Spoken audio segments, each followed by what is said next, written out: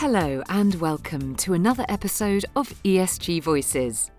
This podcast series addresses the opportunities and challenges within ESG through interviews with ESG specialists from KPMG and beyond. Throughout this series, we will discuss a broad range of environmental, social and governance issues, aiming to support governments, businesses and communities in creating an equitable and prosperous future for all. Institutional investors hold more than $1 trillion worth of infrastructure assets. Many take an active role in their investments.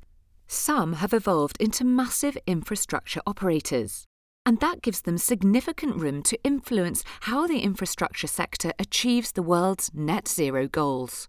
What is clear is that appetite for green and impact investments is strong amongst institutional investors and their clients. But what does impact actually look like? How are institutional investors assessing impact on their existing and new investments? And how are institutional investors and operators helping shape the net zero pathways of their assets and investments? Today, I am joined by Stephen C. Betty, Global Head of Infrastructure and Head Global Cities Centre of Excellence KPMG International, and Min Dao, Partner KPMG Australia, to discuss how institutional investors and operators holding infrastructure assets are helping shape the net zero pathways. To kick off our conversation, what does net zero really mean from an infra perspective? Any given asset will have a carbon footprint or a carbon pattern, and that carbon pattern will be relevant during construction as well as during operations. Many people forget that the creation of the asset also involves carbon emissions as well as the long-term operation of the asset. And so it's really important that we consider both the creation of the asset as well as the operation of the asset. And when we view assets as individuals, that's one thing, but we also need to view portfolios of assets together, because each of those assets may be carbon neutral, they may be carbon positive, they may be carbon negative, but we need to factor in the portfolio effect as well. Interestingly, also, we're actually seeing a number of big investors invest in carbon intensive businesses with a view to reducing their carbon footprint over time. This is not the way people normally think about this, but that is a really important process that should be incorporated into the path to net zero for the planet. Could you explain to our listeners how institutional investors holding infrastructure assets could help accelerate the journey to net zero? What influence do they have? Institutional investors are the largest group of owners of infrastructure assets globally. They own assets directly, and such funds are typically managed by infrastructure managers. But broadly, as a class of owners, institutional investors are the world's largest class of owners in infrastructure assets. They have significant influence on the global journey to net zero. Many funds have publicly said that in line with their global market expectations and consistent with their country's goal of maximising members' long-term investment returns, they have committed to billions of dollars into renewable investments. And some of these investments you can see coming through even within the last couple of years into platform renewables, and now a huge interest in offshore wind, not just in Australia, but more globally. From an Australian perspective, Australian funds have said that they will aim to achieve net zero through their direct engagement with companies, their portfolio companies.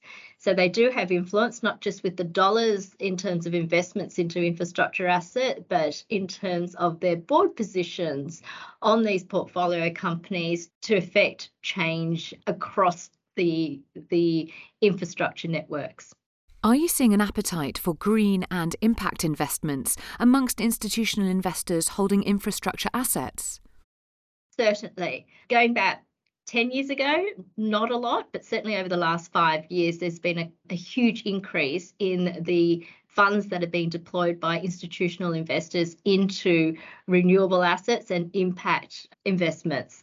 Many of the funds have committed over $1 billion of their portfolio allocation to renewable investments.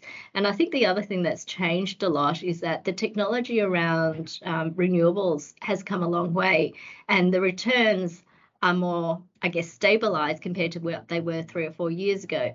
The other change that's really impacted the institutional investors, because some of them are government owned, so sovereign funds, is government policy. So government policy of their respective countries. So with events such as COP26 and COP27, you're seeing more and more nations, I guess, from a government perspective, join the journey on net zero and their countries' commitments around carbon. So with the institutional funds, where they are government owned and as such a sovereign fund, I think they feel more empowered to put money into renewable assets to achieve not only their funds objectives from a net zero perspective, but more broadly their nation's perspective on their journey to net zero. How are institutional investors holding infrastructure assets assessing impact on their existing and new investments? So I think as we look at the investors, the first challenge is to properly measure the carbon content of their existing portfolio and what the impacts of changes within that portfolio or changes from outside that portfolio create. As we look forward, the movement towards net zero really needs to be assessed in those terms. When we look at individual portfolios or individual investors, all will be able to form their own view as to what path to carbon neutrality they are choosing to follow. The trick is proper measurement, proper disclosure, and then action in relation to the carbon footprint of that portfolio. How important is it for institutional investors holding infrastructure assets to be able to transparently report against their impact? Min, can I start with you? Institutional investors need to report their investments because they have a fiduciary duty to their members, and therefore what they report needs to be as fair and accurate as possible. So the issue here is around what standards do you use? So many of the funds have published on their website the standard by which they are measuring their own impact. And so as an example, the climate change report, which is aligned with the Task Force on Climate-Related Financial Disclosure framework, is being used by some of the institutional investors. It does include metrics on how they are managing low carbon transition and physical risk in relation to the portfolio asset. I think that needs to be very clear and transparent to members, because we are seeing more and more what I'd call member activism, whereby members are bringing up directly to their fund, to the institutional funds, or through the press, their desires around what assets and what carbon initiatives are being undertaken by their fund, because it's ultimately their money is how they see it, and it is their retirement funds that are being used in order to invest in these assets long term in order to meet long term pension liabilities. So I think transparency of reporting is really important, but what we also need is some sort of global consistency of reporting standards. And I think we are going to be moving in that direction, whereby we will have global standards around how we record and disclose in a transparent way the impact of the investments that one makes into infrastructure. Thanks, Min. And Stephen? It is incredibly important on the reporting front, and it's incredibly important right now. We're going through the phase where there are lots of different reporting conventions, and we need to find a way to generate a consistent and readily interpretable set of carbon reporting or ESG criteria reporting. And that will take time, and it will take time before the market is able to fully incorporate the meaning of some of these criteria and the long-term implications of some of these criteria. But it is absolutely important that measurement be accurate, be consistent, and then be readily interpretable by those making the investments and by those looking at the quality of the investments as a third party. Decarbonisation, carbon emissions and climate risk are certainly top of mind for institutional investors. But are you seeing investors in infrastructure projects put a larger focus on the S and G of the ESG equation? If yes, why? Stephen, if I can come to you first. Right now, I think we are seeing an incredible focus on the E of ESG. S and G tend to be more implicit criteria. When we look at governance, and particularly governance with respect to investment policy and the management of company, that is an area that has a good history within the big funds of being well examined. I would say the one where the greatest gap is on the social, and I think that is an area that is probably harder to measure and harder to accurately incorporate into a portfolio performance approach. Having said that, nothing is impossible, and I fully expect that once the system or the markets have digested the concepts of the E component, they will be ready to address the S component. As we move towards a circular economy model, we will see all of these things increasing in importance. It's really hard to get it right the first time, and we will see evolution across E and S and G over the next couple of decades. And Min, would you add anything? There is certainly an increase in the focus on the S and the G. As an advisor to infrastructure investors, I am seeing more and more questions asked by our clients as to what we, KPMG, do from a social impact perspective, because what we're seeing is that they are asking this of all their providers. So I'll give an example, being a questionnaire that was circulated to KPMG more recently on a very large infrastructure transaction. So the questions that were asked included, were any incidents of modern slavery reported by KPMG's employees or offshore vendors? What percentage, if any, of the services KPMG provides are undertaken by KPMG's offshore vendors? And a last interesting question, what are the key mechanisms KPMG employs to ensure workers in their supply chain are paid a living wage? So you can see from a social impact perspective, infrastructure investors are very serious about this and are very keen to ensure not only their assets are following what from their standards seen as socially responsible behaviours, but they're requesting that of all of their service providers. So from an S perspective, we're certainly seeing that from contractual relationships, making sure that whoever it is that they are using, whether it's advisors, construction entities, or other suppliers, that the supply chain is something that they've investigated to ensure that modern slavery is not apparent in the supply of the goods or the asset that they're investing into. In terms of the G, the governance aspect of it, I think the G has been around for a long time from an institutional investor's perspective. They're very, very strong on the governance of how they're managed. And that's because most of them are either pension funds and which are regulated, or sovereign funds, which means that they're representing the government of their country. So the governance aspect of it, I think, is a very strong focus in the institutional space. And what we're also seeing in terms of governance that also ties in with social is the ability to appoint board members and to ensure that board members on large infrastructure assets are diverse. So diversity of composition of board members, I think, is a crossover, not just from a social, but also from a governance perspective, because the view is that if you have diverse board members, you're going to have diverse thinking, and therefore you are much more able to make decisions that considers all aspects of how the infrastructure asset is governed. The other one is, from a governance perspective, is responsible tax and how the Risk and Audit Committee is dealing with tax.